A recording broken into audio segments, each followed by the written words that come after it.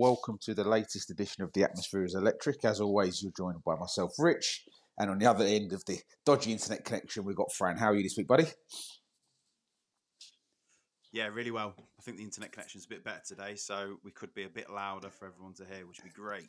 Well, you know, maybe they're not learning anything from us anyway. Maybe they don't want to hear about us, but hopefully there's some nuggets of gold in there today, that there normally are.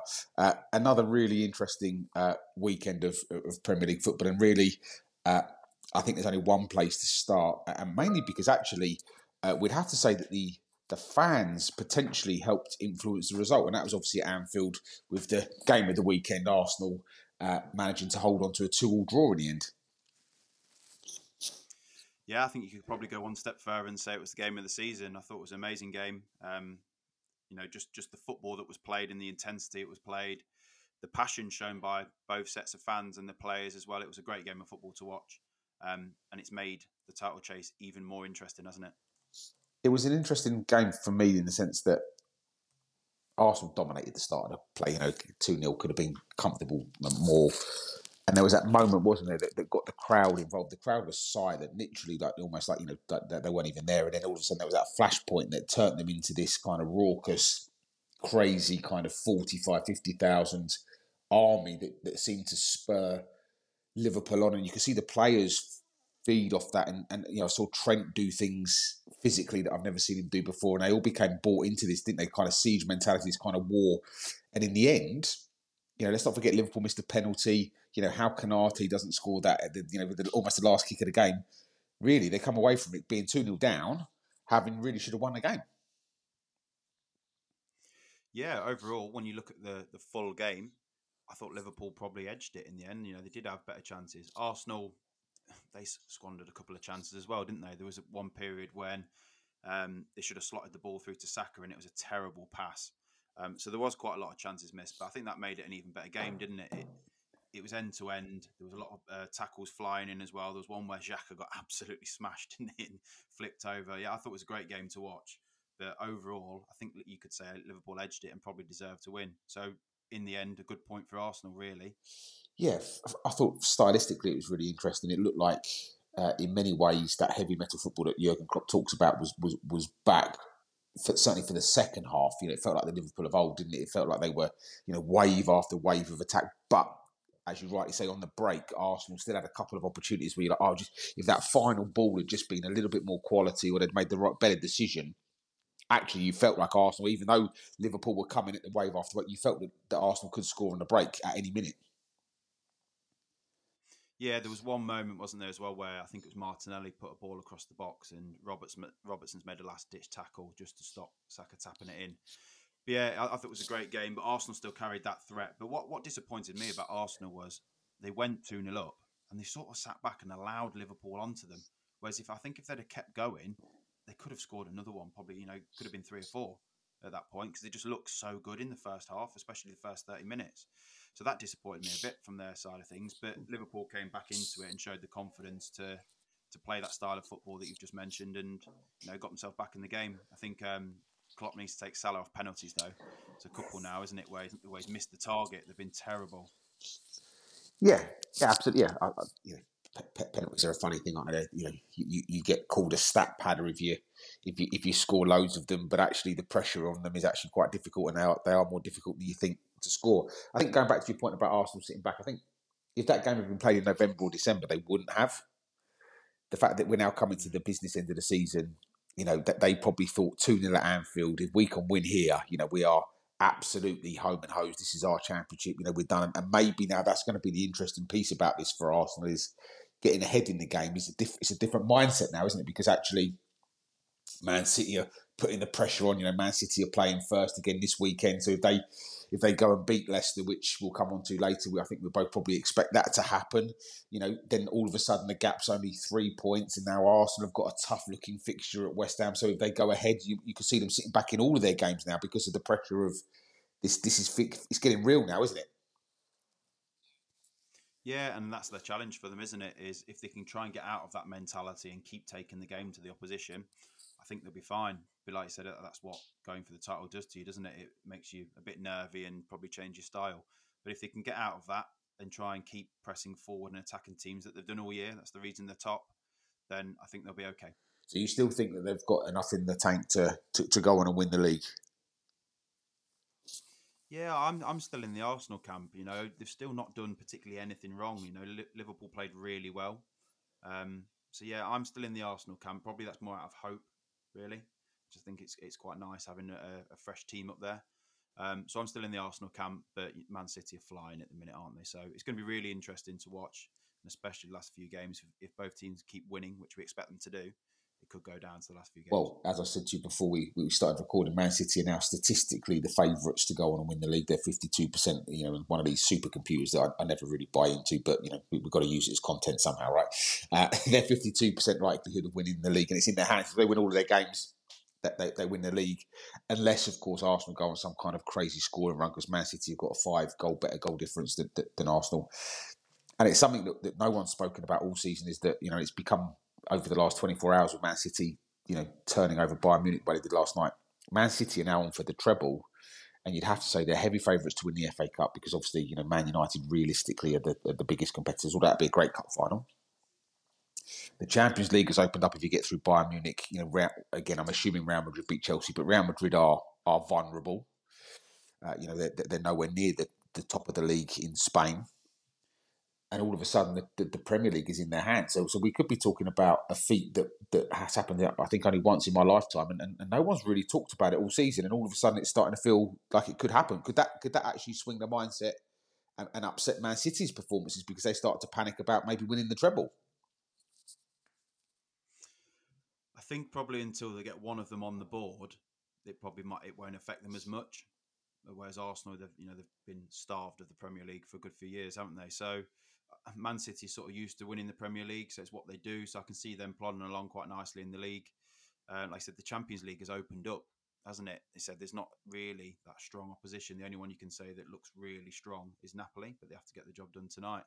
So it could affect them. You know, like I said, it's not been done since 1999, has it?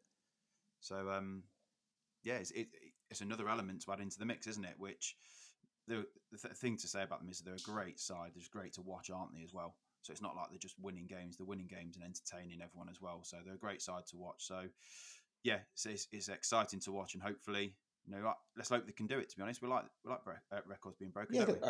I think for me, the way football has moved on over the last 20, 30 years, I don't have a massive issue who wins tournaments or trophies or leagues, as long as they are the best team and playing the best football. And as we've just said there, you know, if Napoli, for example, went on to win the Champions League, they've been my favourite team to watch in Europe this season. Obviously, Victor Osimhen looks like he's out tonight against AC Milan, and AC Milan have just beaten them 4-0 at their place in the league. So that looks a bit tougher than it did a few weeks ago. But if Napoli were to win the Champions League, I'd be delighted. But likewise, if Man City were to win the Champions League, I'd be delighted, because, you know, let's be honest, over the last 10 years, the fact they haven't won the Champions League is the mystery. And how a squad as good as they've built and a team has played as well as they haven't won the Champions League is the mystery, really. So, you know, whatever happens, if Real Madrid go into it, they've got some great players that, you know, Benzema's on this form of his life, you know, Modric still pulling strings, you know, with the youngsters coming through as well. So for me, it's about what a great time to be watching football with all these fantastic teams playing beautiful football. Yeah, and you've mentioned a few players there from Real Madrid. They've got a lot of players like that, haven't they? But they are coming to the end of their careers. So yeah, enjoy it while I you think can. that's a really important point. You know, you talk about Messi, Ronaldo, Modric. You know, you talk about Ballon d'Or winners there, and actually, you know, how many more seasons they got left? You know, the rumours going around is that Messi goes back to Barcelona in the summer, but even if he does, he's not going to go back as the pre PSG Messi, because he's 2 years older. You know, he's won the World Cup. Is he as hungry as he was?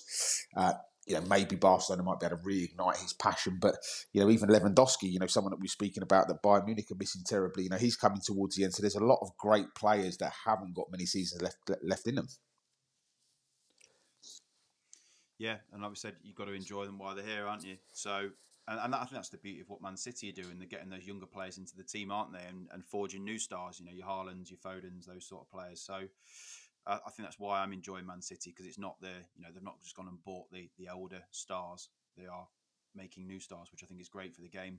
And Great for Haaland people now watching. scored 45 goals across the season. I think a few weeks ago we had a question in from somebody saying, do we think Haaland can carry on this form? Well, I think the short answer is yes.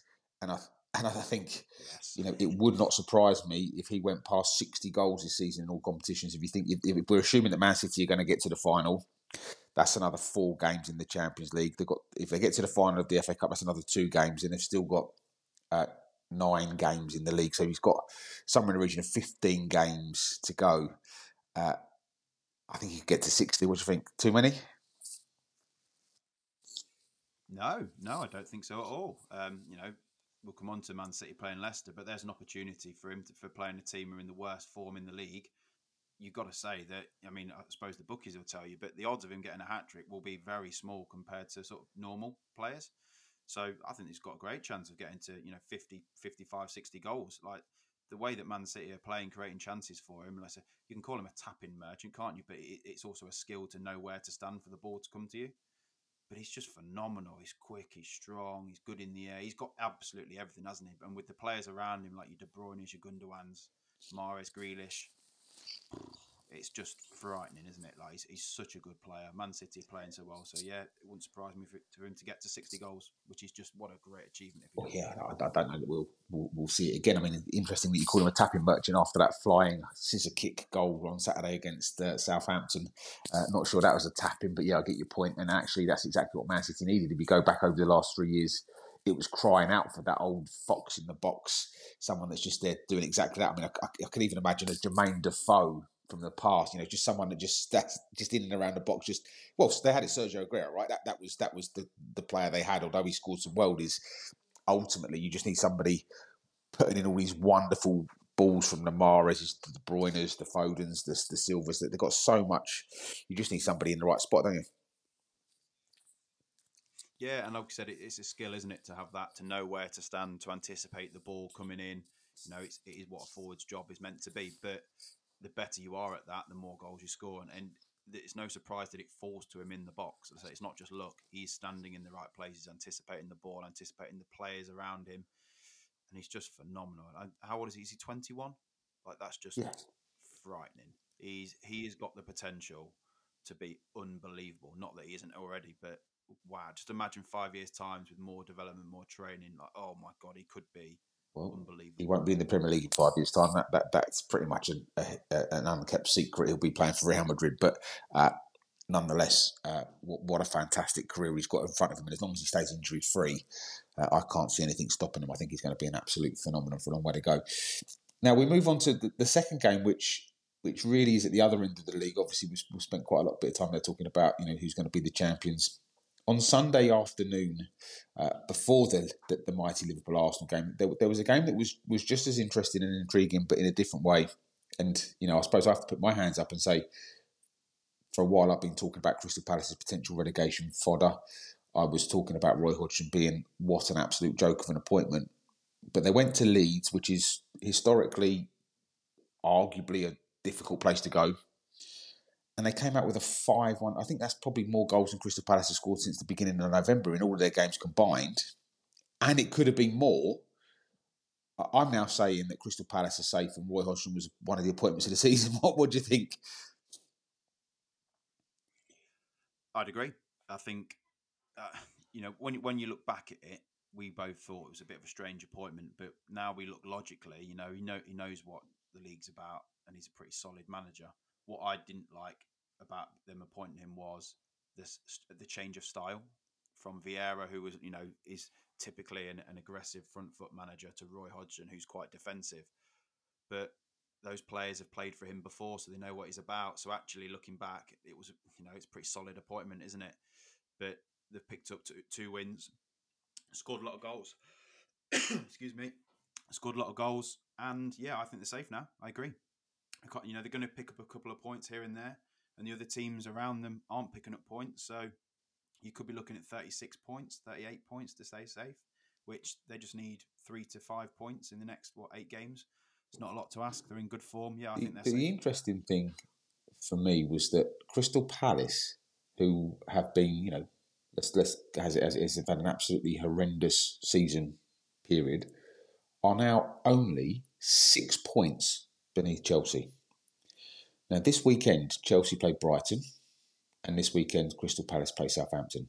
You could invariably see Brighton beating Chelsea. That wouldn't be a surprise anymore. And you could see Crystal Palace going to Southampton and getting a result there based off what they've just done to Leeds. That would mean that Crystal Palace are 3 points comes close of play Saturday, 3 points behind Chelsea. That's mind blowing. It is mind blowing. I think it shows you how poor Chelsea have been as well, doesn't it? Considering, like me and you were both in the camp a few weeks ago that Palace are in trouble. And now they potentially could be 3 points off them after this game week. It shows you how poor Chelsea have been, which, I mean, we've spoken about them a lot, haven't they? They've been very poor this year. They've been hit and miss. They've gone and play one good game and beat somebody and then lose the next three, which they've done recently. I think it just highlights the standard of the league as well, doesn't it? Where you've got Chelsea spending that much money, but you've got Palace who have been so poor, which actually aren't far off them. So I think it highlights how good the league is, how strong the league is in general. And it makes it entertaining, doesn't it? That we know that teams at the bottom can go to those Yeah, top teams. I think it's just a crazy season that actually, like you said about sort of how many points to stay up. I think it could be quite a low number, but there are still so many of those teams to play each other that actually, just a couple of wins could actually see that number, jump quite high. And if, for example, if Southampton were to beat Crystal Palace this weekend, because Southampton are the ones that are looking like they're being cut adrift on 23 points, 4 points clear of the drop zone, and not a favourable goal difference. But if they could win on Saturday, all of a sudden that's going to clog all of that right back up again. And you could invariably see Leicester at stone cold bottom because, again, I don't want to sort of spoil where we're going with this, but we both think that Man City are probably going to beat Leicester this weekend. And so actually all of a sudden, 25 points at the bottom. But then you see with Leicester bringing in a new, management team till the end of the season, I can see Leicester having a bit of an uptick. I think they've made some good appointments there. And so actually, we're talking about 36, but there could be a lot of teams. That final day could be really interesting, couldn't it? Yeah. I think you got us where it was a 9-team relegation battle. I think we will be moving away from that, where a few teams do win games and sort of drag themselves away from that. So it could be sort of 5 or 6 teams. But like you said, a couple of wins here and there for like exactly what Palace have done. You take the 6 points off them that they've won recently, and that puts them on 27, which puts them in the relegation zone, Yeah. or on the same amount of points. So it is that tight.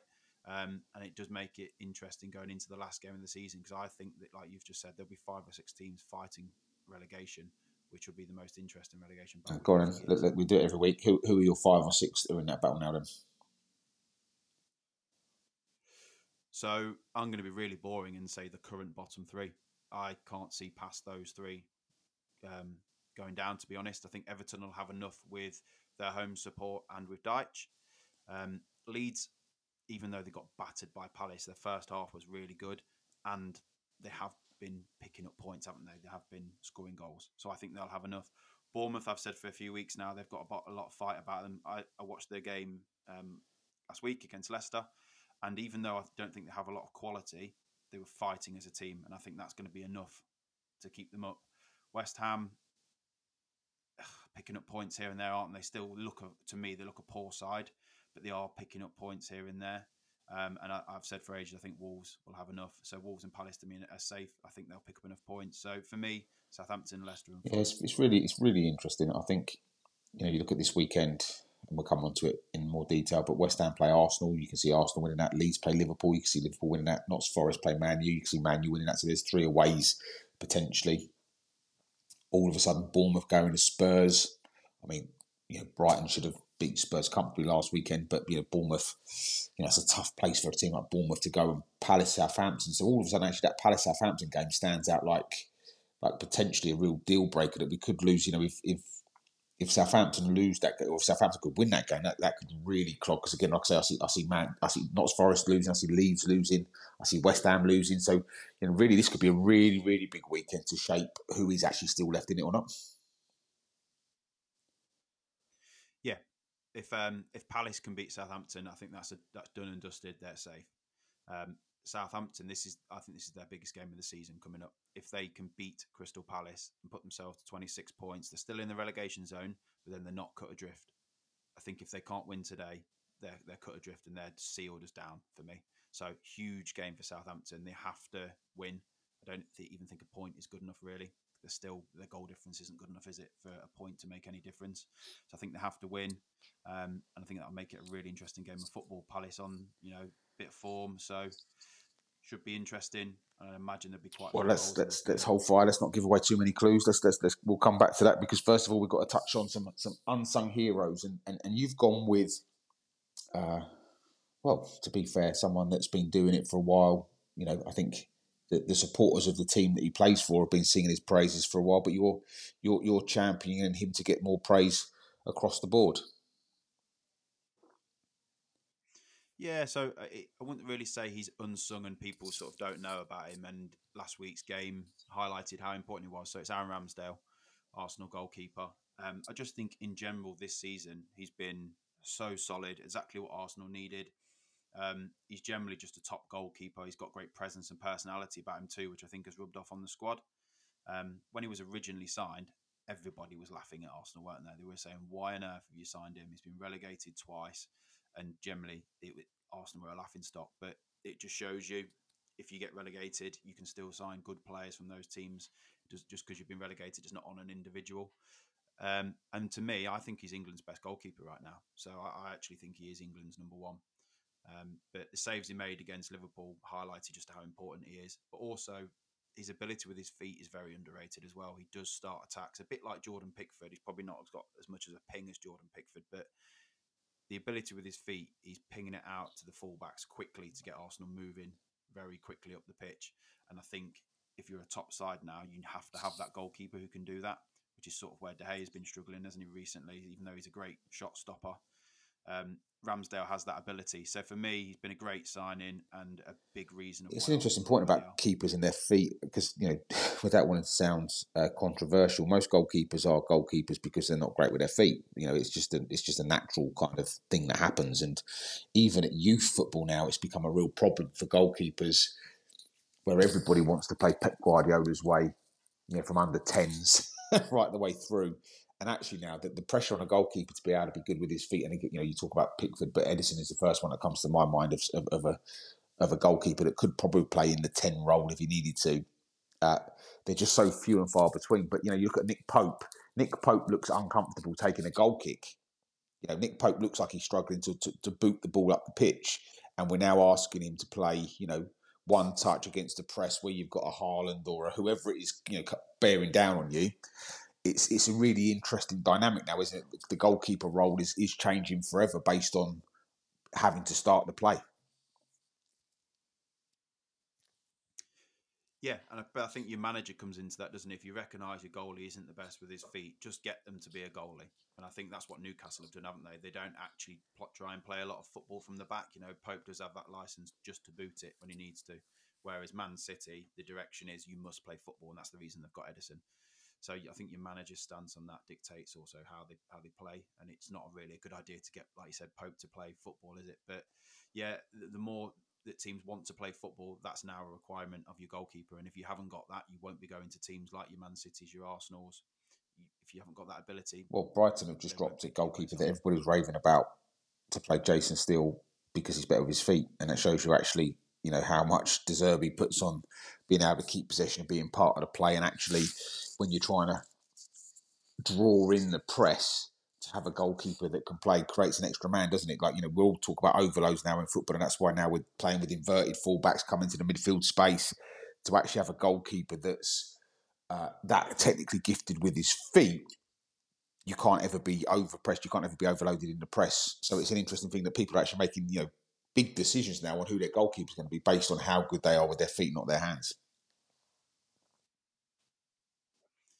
Yeah, and there's a few goalies to highlight who it's affected them where teams have actually tried to play football and they've not got the goalie to do that. I know Leicester, Danny Ward struggled. I know Hugo Lloris has struggled at times, hasn't he? He's given away a few clangers trying to pass the ball out. David De Gea is one. And, there's quite a few, really. You can go through a lot of the teams and go, they just don't have that person to do that. So managers, I think, are now going back to your goalie is a goalie. So I know Ward's been replaced by Everson for Leicester. De Gea has now just been instructed to boot it. You can see that more often. He is just whacking it up the field, which suits him more than trying to play. So I think managers are sort of reviewing their goalkeepers now and the style of play that they require from them. But like I said, if you are that sort of goalie, you won't be going to Pep. You won't be going to Liverpool, to Arsenal, if you haven't got that Yeah, ability. it's just really You won't be interesting. picking Like whoever I say, signed. I think the goalkeeper role is a role that is evolving almost as quickly as the fullback role. And we talk about Trent maybe now playing in the midfield role because then it's just interesting for me to watch how football evolves. I mean, it's like everything. Right? It's like fashion. Essentially, it's all the same, just slightly different. But that goalkeeper role. When I was growing up, the ball would get rolled back to the goalkeeper who'd pick it up, bounce it 47 times, drop it on the floor, wait for the centre forward to run to him, pick it back up again, bounce it, and you spend 5 minutes in the last 5 minutes of any sort of cup game of any importance with the goalkeeper rolling around in his own area, keeping hold of the ball.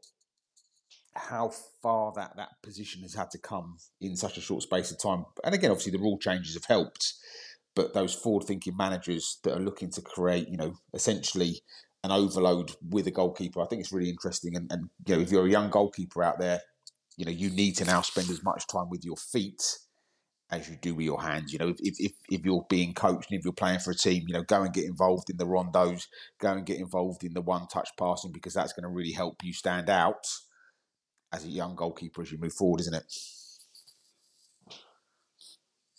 Yeah, definitely. And I think just one other thing to highlight on Ramsdale is we've mentioned his personality and his presence. If you look at the teams in the Premier League, how many of them have goalkeepers as captains? So I know, I mean, you can name a couple. Lloris is one, isn't he? Schmeichel at Leicester used to be, but I think that's really important now as well that you've got some personality as a goalkeeper. If you are just sort of a quiet person in goal, it doesn't really cut it now. You have to have more personality, be able to dictate that back four, whether you want them high up the pitch or in a low block, or if you're coming for a cross, you need to be able to, everyone needs to hear you coming. So I think that's something to highlight for Ramsdale. He definitely has that and has imprinted his personality on that squad. And I think going forwards for goalkeeper, you keep mentioning it's evolving. It definitely is. But I think that's one thing as well, which is evolving with it, is the personality needed to be a goalkeeper. You need to be able to stamp your authority on that defence and also, give people confidence that you are that goalkeeper who's got that personality, and therefore you win Interestingly, goals. we speak about captains and being good with the feet and goalkeepers in England, and Jordan Pickford does all of that as well, doesn't he? Actually, Jordan Pickford's got a lovely left foot on him. He's got a real personality. You can see he doesn't mind a bit of banter with the crowd, with the fans. He doesn't mind giving his centre backs or full backs an absolute earful if he feels they've made a mistake. Can get involved with the play, and at the moment is in the form of his life. He's making some great saves. Obviously needs to playing in an Everton team that do give away chances. But actually, what a position for England to have those two goalkeepers as fighting out for 1 and 2. We're in where it felt like not that long ago we were kind of going, oh my god, England don't produce any goalkeepers anymore. It feels like that's changed really quickly. Yeah, very quickly. And we've mentioned Pope, haven't we? He's probably not the ball playing goalkeeper, but Oh, he's a very good goalkeeper, shot stopper.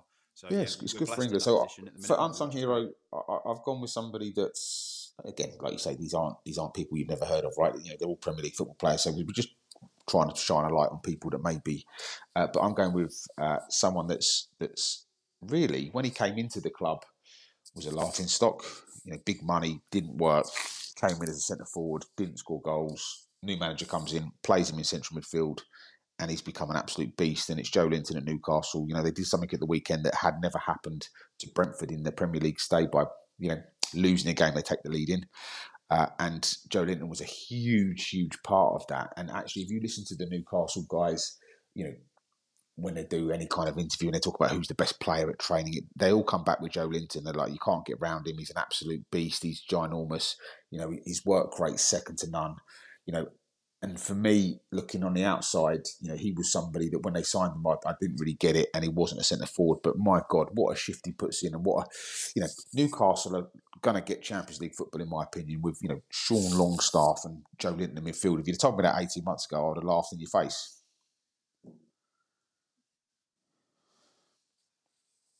Yeah, yeah, you would have, wouldn't you? Say that there were two players who, 18 months ago, if you could sell them at half the price that they were bought. I know Longstaff's an academy product, isn't he? But you'd snap the hands off, wouldn't you? You'd have just got them out the door, got the wages off the books. But both of them look quality at the minute, and actually both of them scoring goals as well, aren't they? They're actually contributing with goals, which again was just never the case. Howe's done a great job with Joe Linton, hasn't he? He's obviously recognised the qualities that he's got, and actually then said, actually, you suit midfield more than attack. and he's actually now added goals to his game, hasn't he? Which is ironic considering he's moving backwards. But he's been a key reason of their progression up the table, hasn't he? He's that, like you said, he's a beast in midfield. Which once you've got somebody like that who can put a shift in, but he's strong, you can't get the ball off him, wins the ball back well.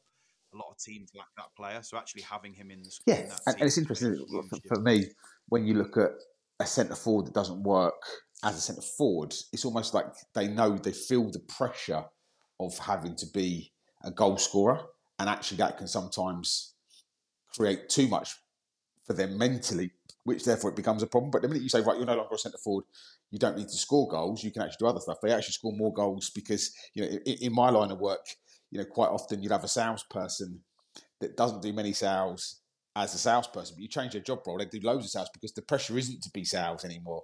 And so for Joe Linton, he feels like someone that he's had that kind of mental block freed by saying you don't need to score goals anymore. You can just be a superb football player, putting in effort and running around the pitch.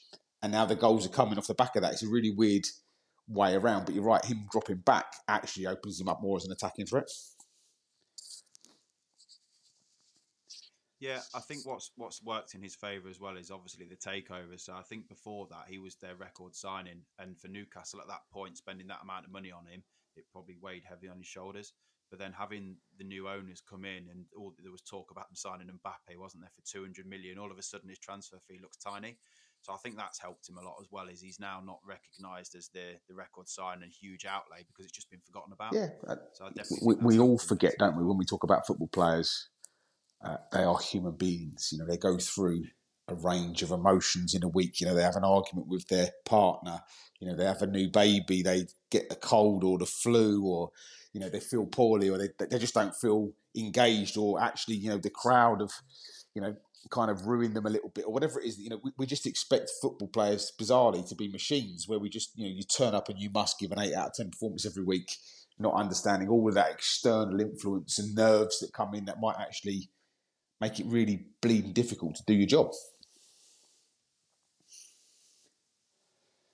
Yeah, and a lot of people forget that, don't they? A prime example is when if somebody's not performing on the pitch and you got the fans yelling at them, certain personalities will react one way or the other, won't they? They'll either go into the shell or they'll start working harder. I think we do forget that they're humans, and actually that's where good managers come in, don't they? They Imagine do every mistake you recognise make that at and get work. the If best there were talent. 60,000 people sat behind you singing horrible songs about you and your family, it might put you off your keyboard a little bit, mightn't it? I mean, it's very easy to be the one telling other people they're making mistakes, but it's very difficult when they're all screaming and shouting at you. That'd I happen tell you every what, 5 minutes, it's then, difficult wouldn't for me to say that without swearing, by the way, but I managed it, so that's a feather in the cap. Yeah, look, like I say, I think it's. I think it's nice for us to talk about players that aren't, the Haalands and the Kanes that everyone knows are doing some fantastic stuff. And again, I think it's important we keep that sort of mantra going, because ultimately, these players, some of them are making a real difference that might go a little bit under the radar. So, yeah, 2 good ones this week. Enjoyed that. We now move on to obviously the next game week. Loads of interesting games, kind of maybe not the big blockbusters that we've seen recently. There's no, Arsenal, Liverpool. There's no Man City, Man United, etc. But there's some really, really interesting games this week. So, what's the first game that you've gone for this weekend, Fran?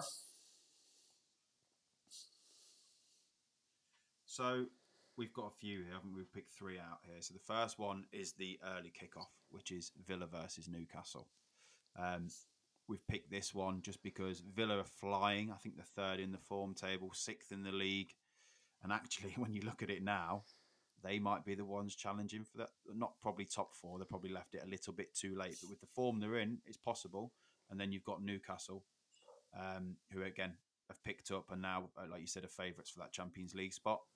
So I think this is a really interesting game. Early kickoff, anything can happen, as we say. If Villa win, it opens up Champions League football for them because they've beaten a competitor for that spot. And if Newcastle win, I think it's safe to say that it's probably sealed the position for them, hasn't it? So a couple more wins, and I think they could be over the line because the other 2 teams are in a bit in different form in Man U and Spurs. But yeah, interesting game for me. 2 teams in form.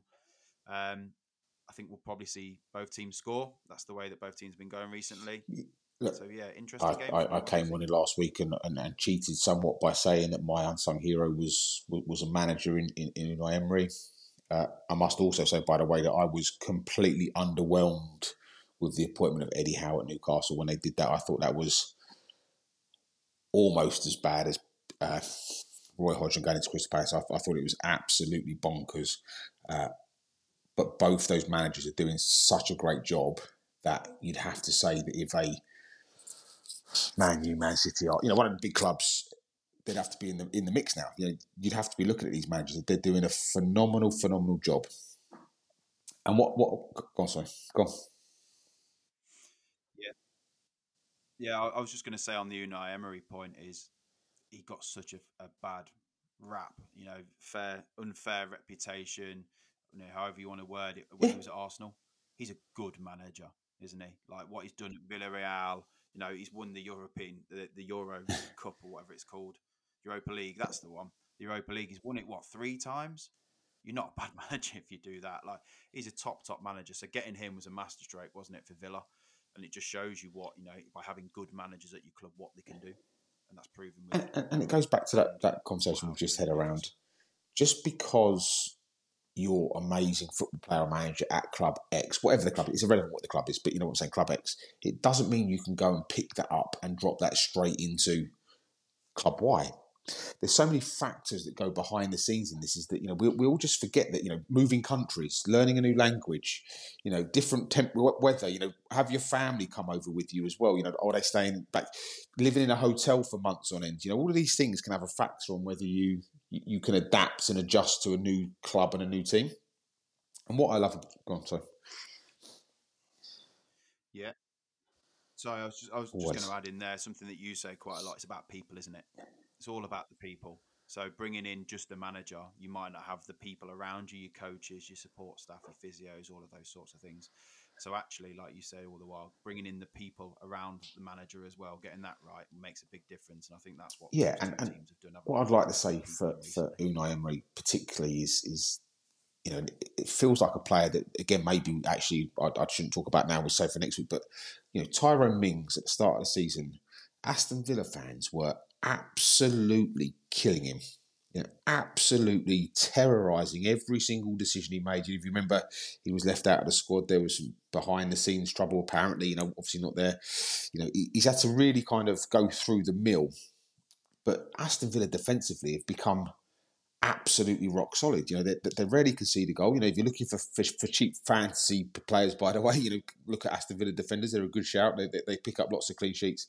And I just want to say that I love it when managers come in and they make the players that they've got better, or they change the system to suit the players they've got. It looks like Aston Villa are now playing a 4-4-2. I know that with modern football that could easily be a 4-1-4-1 or a 4-2-3-1, but essentially it's the old school 4-4-2, and he's just got his players doing the right things in the right way. And I just think that it's going to be a really interesting game. And like you say, if Villa can win, are they in with a shout? Maybe a bit, like you say, a bit late, but nonetheless, starting to beat teams like Newcastle. They beat Spurs earlier in the season. They've had some, Arsenal were, I'm going to say lucky, but certainly fortunate to beat them not that long ago. Villa, if they keep going on this trajectory, next season could be a real, dark horse to cause some trouble. Yeah, I think so. It's the form they're in, and like you said, a sign of a good manager is coming in and making the players you've got better. It's not a checkbook manager, is it? Where you're coming in and going, "I'm going to buy a new 11." Not when I say anyone could do that, you get the point. Anyone can do that, but coming in and making the players that you've got better, what he's done at Villa, that's the sign of a good manager. And like you said, a couple of signings, getting those players all involved in the structure of play, how they play, they could be a threat next year. They really could. So they've got a bit of cash behind them as well, haven't they? The owner's not.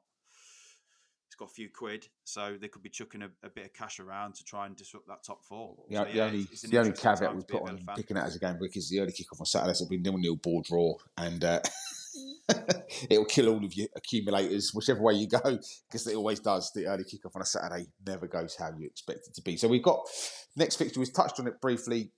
Southampton versus Palace. I can't think of a more important game this weekend, if I'm honest with you, in terms of the long-term success or chance of a club. I was really, really, really impressed with Crystal Palace at the weekend. I really thought Leeds would win that game. I thought the enthusiasm that Eze and Elise played with them. I mean, Michael Elise looked like a new player. Like he looked like he'd been re-energised. Whatever Roy Hodgson said to him before the game or gave him for his pre-match meal, I'd be doing that every week because he looked like the player that we thought he could be when they signed him. Leeds didn't have an answer. Leeds are sort of historically known as being this high press, high thunder, lots of noise from the fans kind of a team. And I just thought that Crystal Palace weathered that storm and then almost sucked them in and then went bang. And like I say, it was 5-1, but it could have easily been 6 or 7. And that feels like a crazy thing to say about a Crystal Palace team that have struggled to score goals, especially when you think Wilfried Zaha wasn't even in the team.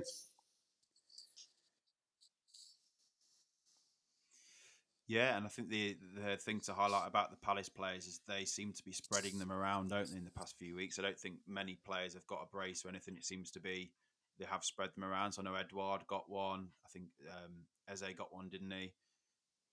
So they are spreading the goals around, and I think that's really important for the team's confidence for them. So, yeah, they're playing really well. But I think the team to look at here is Southampton because I think we both agree that Palace are probably safe now or will be safe. So Southampton are the team to analyse here, and they are struggling big time. And with Palace picking up with the team full of confidence, this could go. It could be a bad day for Southampton, but they have been fighting and picking up points recently. So that's why I think this game's interesting. It could have a bit of Southampton fight about it and Yeah, Palace if you're a flair, which could Southampton make it for a supporter, real you want interesting to be game. playing teams like Crystal Palace. Okay, and actually, maybe, crazy idea, maybe now we're saying that Crystal Palace are safe, maybe they turn it down a bit. Maybe they take their eye off the ball a little bit because they now feel comfortable. They've got their, like we said last week, that very few teams have got their flip-flops on already, which is unusual at this stage of the season. Arguably Chelsea are one of the only teams that can't go up and aren't going to go down, right? There's nothing for them really to play for other than the Champions League. But now maybe Crystal Palace have got themselves in that mindset where they've just beaten what was a relegation competitor. And maybe this is the perfect time for Southampton to go and play Man City. That was who they played last week. So perfect time to go and play Crystal Palace because actually, I think the young manager that's come in there has done quite a good job. They've got some really good young players. Like again, we don't want to keep using the word young, but they are a very young team. And Lavia in midfield is a player that I know lots of big teams have got their eyes on. James Ward-Prowse is a player that if Southampton do go down, he's not going to go down with them unless he chooses to.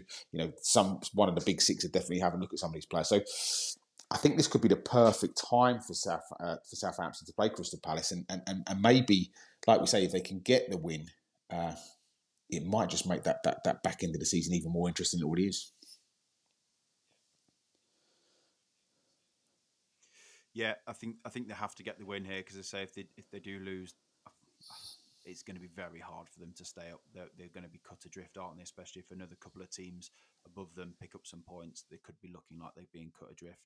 But like I said, they've got a young team, and with young teams, you can sometimes have a really good performance, can't you? You can be a bit indifferent with your form and your performances. So you mentioned a couple of players there. Another one they've got is Livramento, which I know last year was absolutely tearing it up, wasn't he, from right back? So they've got a lot of young players, and with, like I said, with that, sometimes they don't have that fear. So yeah, this could be really interesting, and I think with the two teams, both of them still need a win. Let's be honest, Palace aren't actually out of it. They're looking that way, but they're not actually out of it. So Yeah, for me, again, I'd I think expect some actually goals in this Southampton game. are lacking a forward. I think Southampton, you kind of want to have like what's happened to Che Adams. Like they need somebody to sort of hang their hat on. And interestingly, someone that they've sent out on loan. Now I appreciate the Championship is a different quality to the Premier League. I'm not stupid, but Nathan Teller is doing some absolute bits in the Championship with Burnley, and you just wonder whether actually if they'd have kept hold of him, could he be doing some damage in the Premier League? Because for me, they're just lacking that little bit of unless it's from a set piece from James Ward-Prowse. Like where are their goals coming from? Theo Walcott. Again, I think it's fair to say his best days are behind him. To be honest with you, the two centre forwards in Sulemana and Alcaraz could be great players, but I've definitely not seen enough of them to think they're going to tear the Premier League up. And so actually, maybe they've just let one of their homegrown players go out on loan a little bit early that might have been able to help them stay up.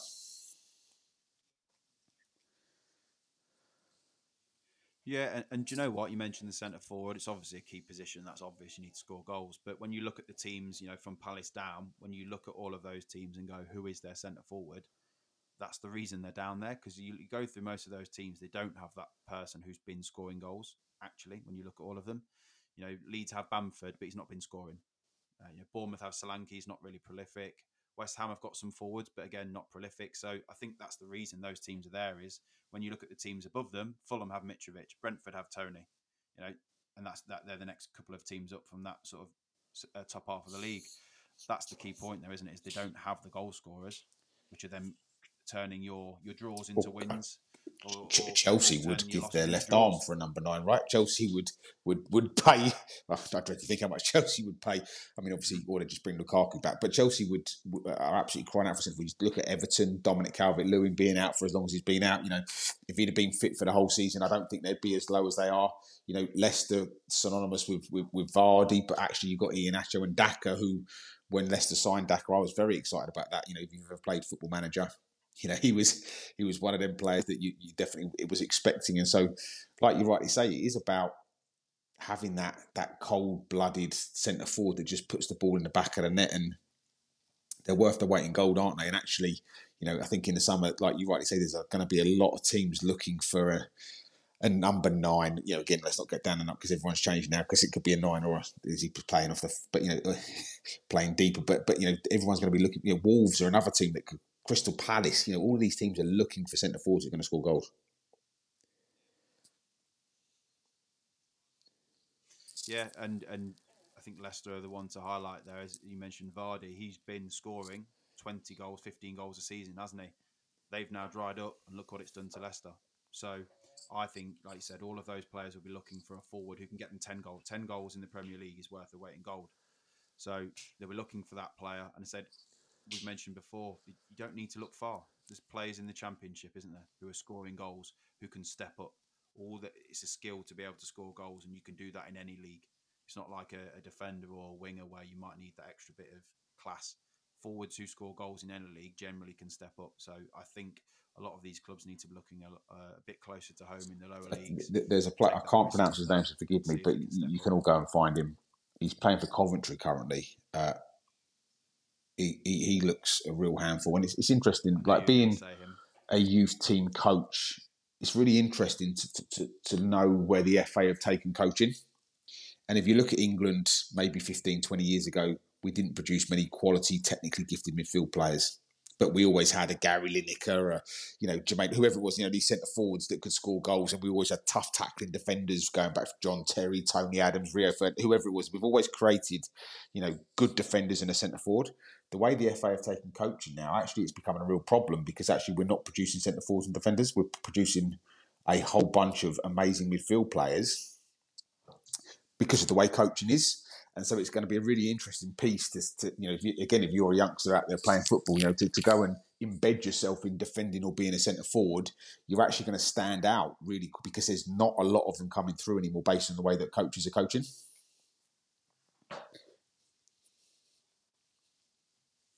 Yeah, I agree. And you can see that we mentioned in the England, when we covered England, didn't we, in the international break, about players who could step up into the squad. Yeah. And from the forward perspective, it was pretty bare, wasn't it? Yep. There wasn't a lot. I think there was the lad from France, Balogun.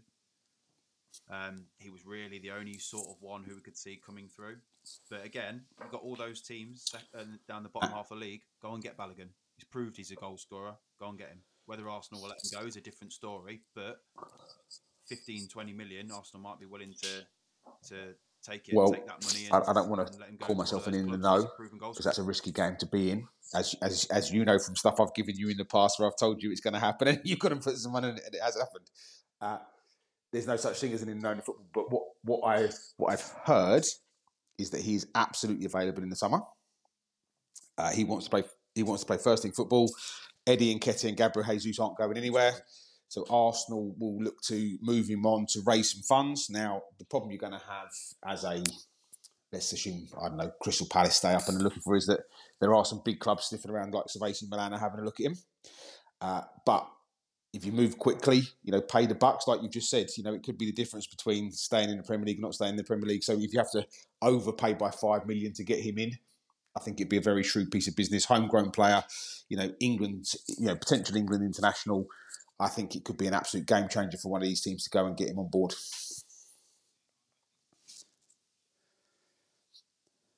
Yeah, I think so. And you mentioned the lad at Coventry, didn't you? I'm gonna have a go at his name. I think it's Gakores, but he looks a top player as well. Like everybody is raving about him, and he's playing for Coventry in the Championship, who are probably mid-table. So there's a lot of players who are scoring goals who lower league teams can look at. They just need to be Yep. brave and go for it.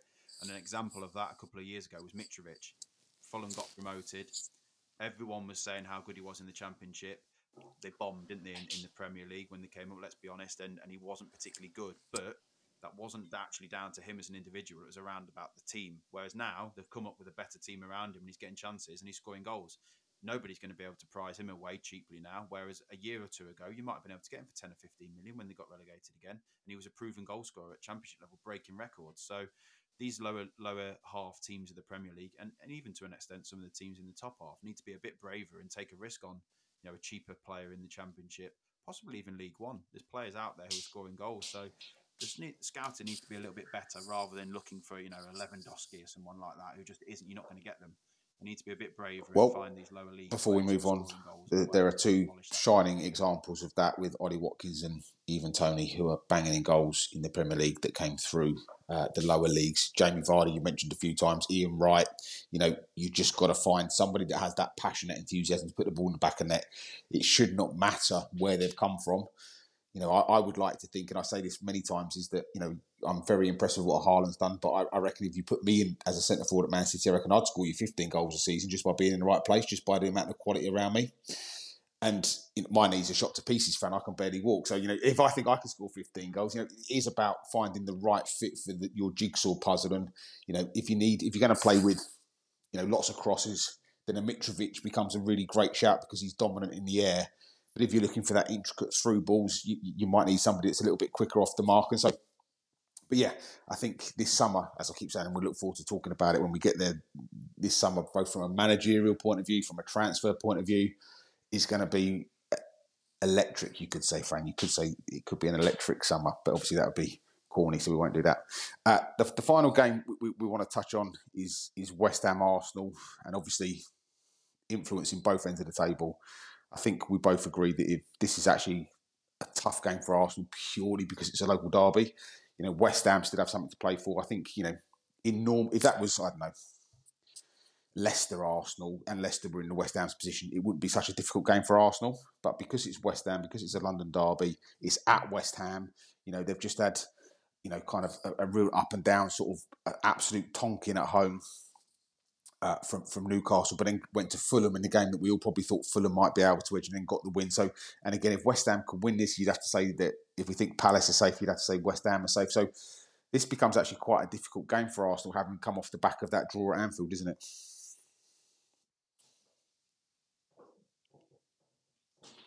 Yeah, I think West Ham beating Fulham was a massive result for them. They'd still be on the same points as Forest and Everton in the relegation zone if they hadn't have picked up that win. And like you said, they got beat by Newcastle the week before, or the game week before.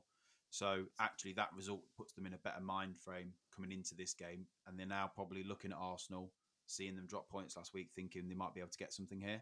I think if Arsenal would have won and West Ham would have lost against Fulham, you'd be looking at this game just going Arsenal banker. So I think it now has opened this game up as a possibility that Arsenal could drop points or West Ham could pick some points up. And like you mentioned, London derby at West Ham. So now becomes an interesting game where I think Yeah, if you'd have said it this would 7 not days ago, surprise we me, might and have I've, just I've, said I've stayed different game. clear of it this week in terms of predictions, but it would not surprise me to see this being another draw. West Ham are just not going to lie down. It's the 2 o'clock kickoff on Sunday, so again, it's one of them. It feels like a great time for West Ham to cause Arsenal some trouble. I can see it being, teams sort of copying the Liverpool second half blueprint of being a bit more aggressive against Arsenal, being a bit more in their face, being more direct. And I think that suits West Ham. That feels to me like the West Ham sort of blueprint should be, really. They feel like they've got a really big team in terms of height, lots of crosses into the box. When West Ham were at their best, Thomas Souček was scoring 12, 13 goals a season, all from corners and free kicks. When they for me, I think if David Moyes has got anything about him, and he definitely does because he's a fantastic manager, I can see them going back to that old school Everton West Ham formation that he plays and really just taking the game to Arsenal.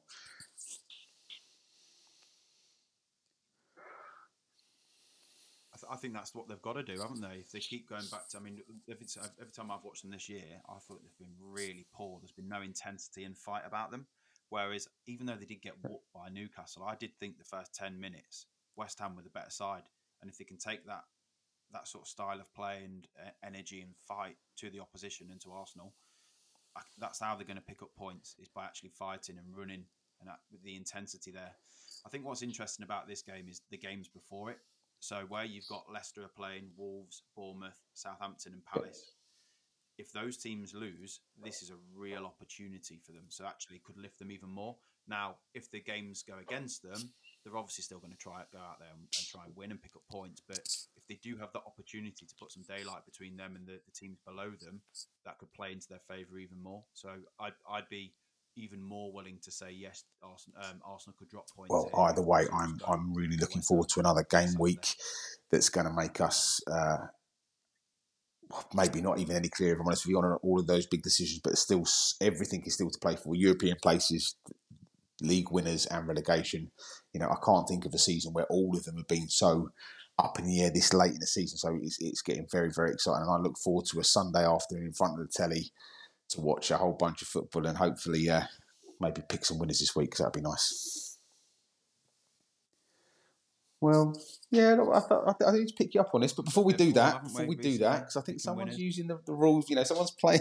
That's fine, it's cool, because it's all part of the game. Getting cashed out on 2-0 up when they're not winning the game, but we'll move on.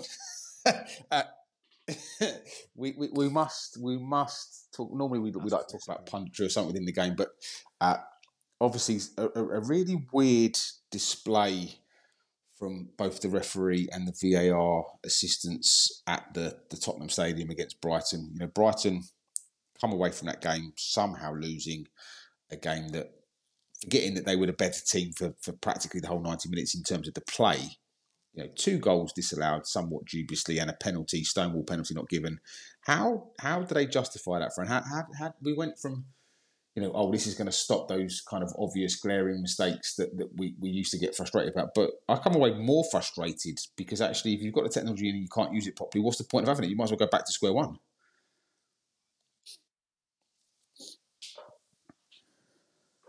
For me, I'd scrap it now. It doesn't add anything to the game, and that Spurs versus Brighton game was an absolute farce. How those decisions were given against them, and then you've got VAR to check them, and they weren't even checked. It's just a joke.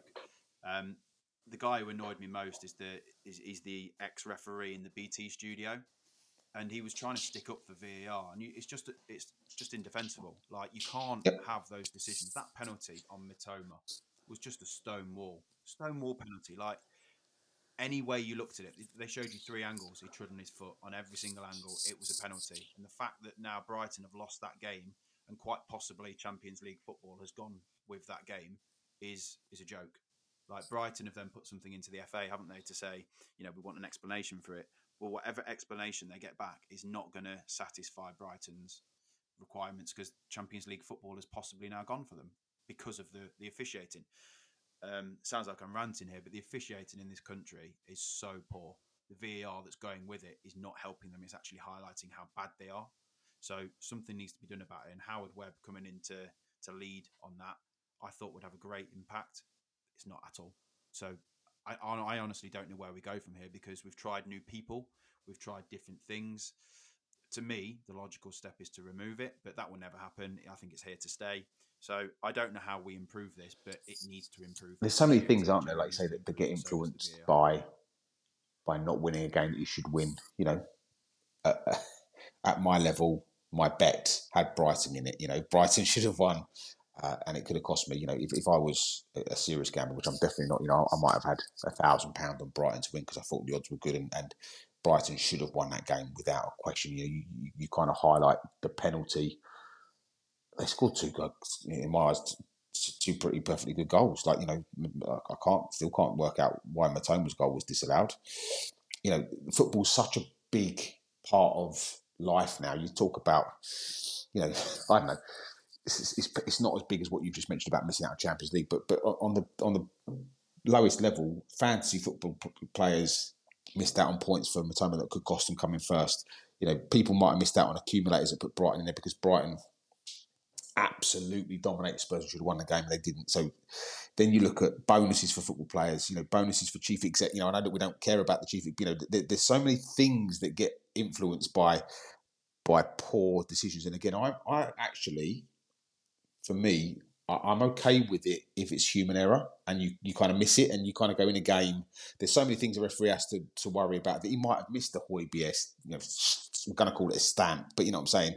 The Højbjerg tread. But when you've got the ability to go back and watch it and you still don't highlight it, that actually makes it worse for me. Like, you've actually irritated me more by having the chance to go back and look at it and correct it and not doing it than actually getting it wrong first time around.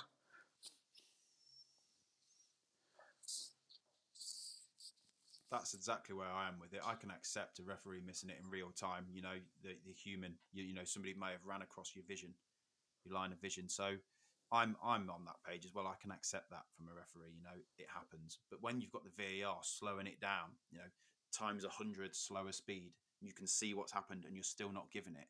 Like, it's just mind-boggling to me. And what I actually think, there's a rumor sort of going around, isn't there, that the VAR was brought in to ensure that the top teams stay at the top. It actually feels that way. Like, top teams seem to be getting more decisions against the lower teams, like a Brighton, and other teams playing in, whether you go to Man City's ground, United's ground, whatever it is, you don't seem to get decisions. Now, that was normally the case historically because of the pressure on a human being. But now there's no excuse for that. And it actually now does seem that teams are getting those decisions, and actually it makes it unfair. Whereas before you could just say it was human pressure that was making that happen. So for me, I'd scrap it. I think it's highlighting how bad our referees actually are. And conspiracy theory, love it. Well, look, I think we're definitely not going to change the opinion of anybody, but I think it's always good for us to throw the debate out there. I guess it depends on where the team you support is in the Premier League table, as whether you think that is going on or not. But like you say, with those really strange decisions at the Tottenham Hotspur Stadium on Saturday, you definitely have to question the moral compass of what's going on, for sure. So, talking about moral compasses, we're going to talk about our gambling and our predictions. Now, you have done financially very well, Fran. I can't argue that the last 2 weekends you've had some big wins, but technically neither of them have come in.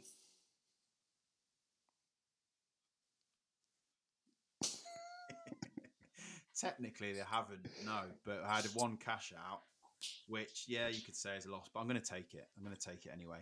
And then last week, if you bet with Bet365 and your team goes 2 goals up, they pay out. So Arsenal actually won the game against Liverpool. So and so over the last win. 2 game weeks, Fran, you've so collected how much? it. So £185 in lost bets. Now, £185. So I'm not going to let that stand. But the key thing here is actually the learning is that if you are going to put even a pound on an accumulator or whatever you're going to do, is you need to stay in the game. You need to pay attention, because actually, if you bet and leave it and come back, 24 hours later, you're missing these opportunities to potentially cash out at the right time. And you made that great call last weekend to cash out on the draws, which proved to be correct. And again, even if it was incorrect, the risk wasn't worth the reward. And so actually, the key message here is firstly, never gamble more than you can afford to lose, obviously.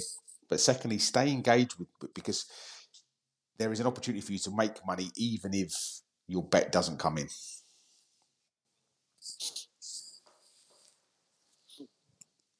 Yeah, and like you said, you stay in the game. Like I say, we do a £5 challenge. It's not a lot of money, is it? So it's something which a lot of people can afford to lose.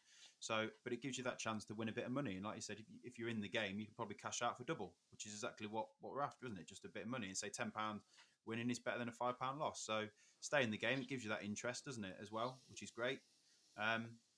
Yeah, I just think that that advice there you've given is key there. Stay in the game and keep watching the games, because also it affects what you do next week. So if you are watching all of the fixtures and you then know a team is performing badly, you might so this go week against them in the next week. I'm still taking the moral victory that I've won more weeks than you. But we'll let it slide. It's fine. You've definitely won more money than me, even though I've won more weeks than you. But it's fine. Oh, thanks. I'll take that as a good bit of. Now, interestingly, news has just broken that Marcus Rashford is out for a few weeks. So I don't know if that changes anybody's predictions for this week, because you have got Manchester United in yours, and I see your face has changed dramatically literally it's just come through. So Marcus Rashford out for a few games. So you've gone for a threefold this week.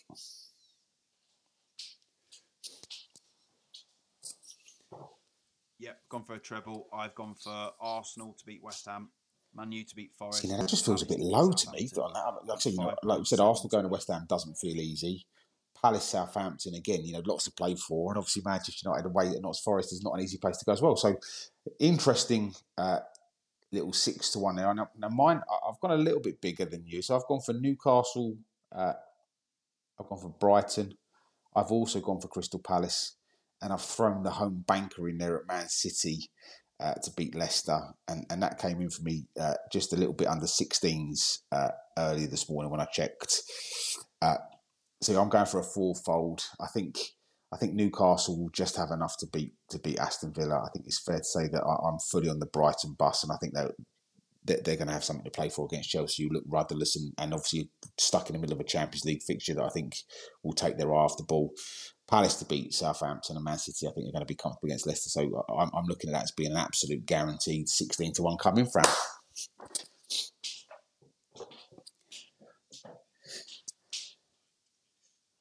You know what? I can't disagree with any of those picks. I mean, I stayed away from Newcastle and Brighton just because I thought it could be a bit tighter. I thought the other, I've gone for Arsenal, Man U because I just think they'll beat those teams. I think Palace they've both gone for Palace, which is a good sign, which will mean Palace will lose 3-0. So yeah, no, I can't disagree with those picks. I think that's a good pick. And you say you've got The a last higher thing odds about than I have, gambling haven't is you? So that yeah, a winning that's odd is a decent good odd. you've got there. I think sometimes we put accumulators on that if they win they can make us £250,000 from a pound, and you think, well, yeah, that's great, but there's a reason why it's that. And sometimes even a odds-on favourite, if it wins. Yesterday I spoke to you about Bayern Munich being 4-1 on to beat Man City, thinking that was a good odd. Well, it turned out to be a really bad odd because they got pumped 3-0, and actually the 3-5 that Man City were was the way to go. So, don't look at the odds. Look at what you think is going to happen, and always keep within your limits, obviously. But I look forward to hopefully getting my third win to your none. Anyway, Fran, as always, really, really enjoyed catching up with you today, talking football. Where can people find us? Where can they reach out to us?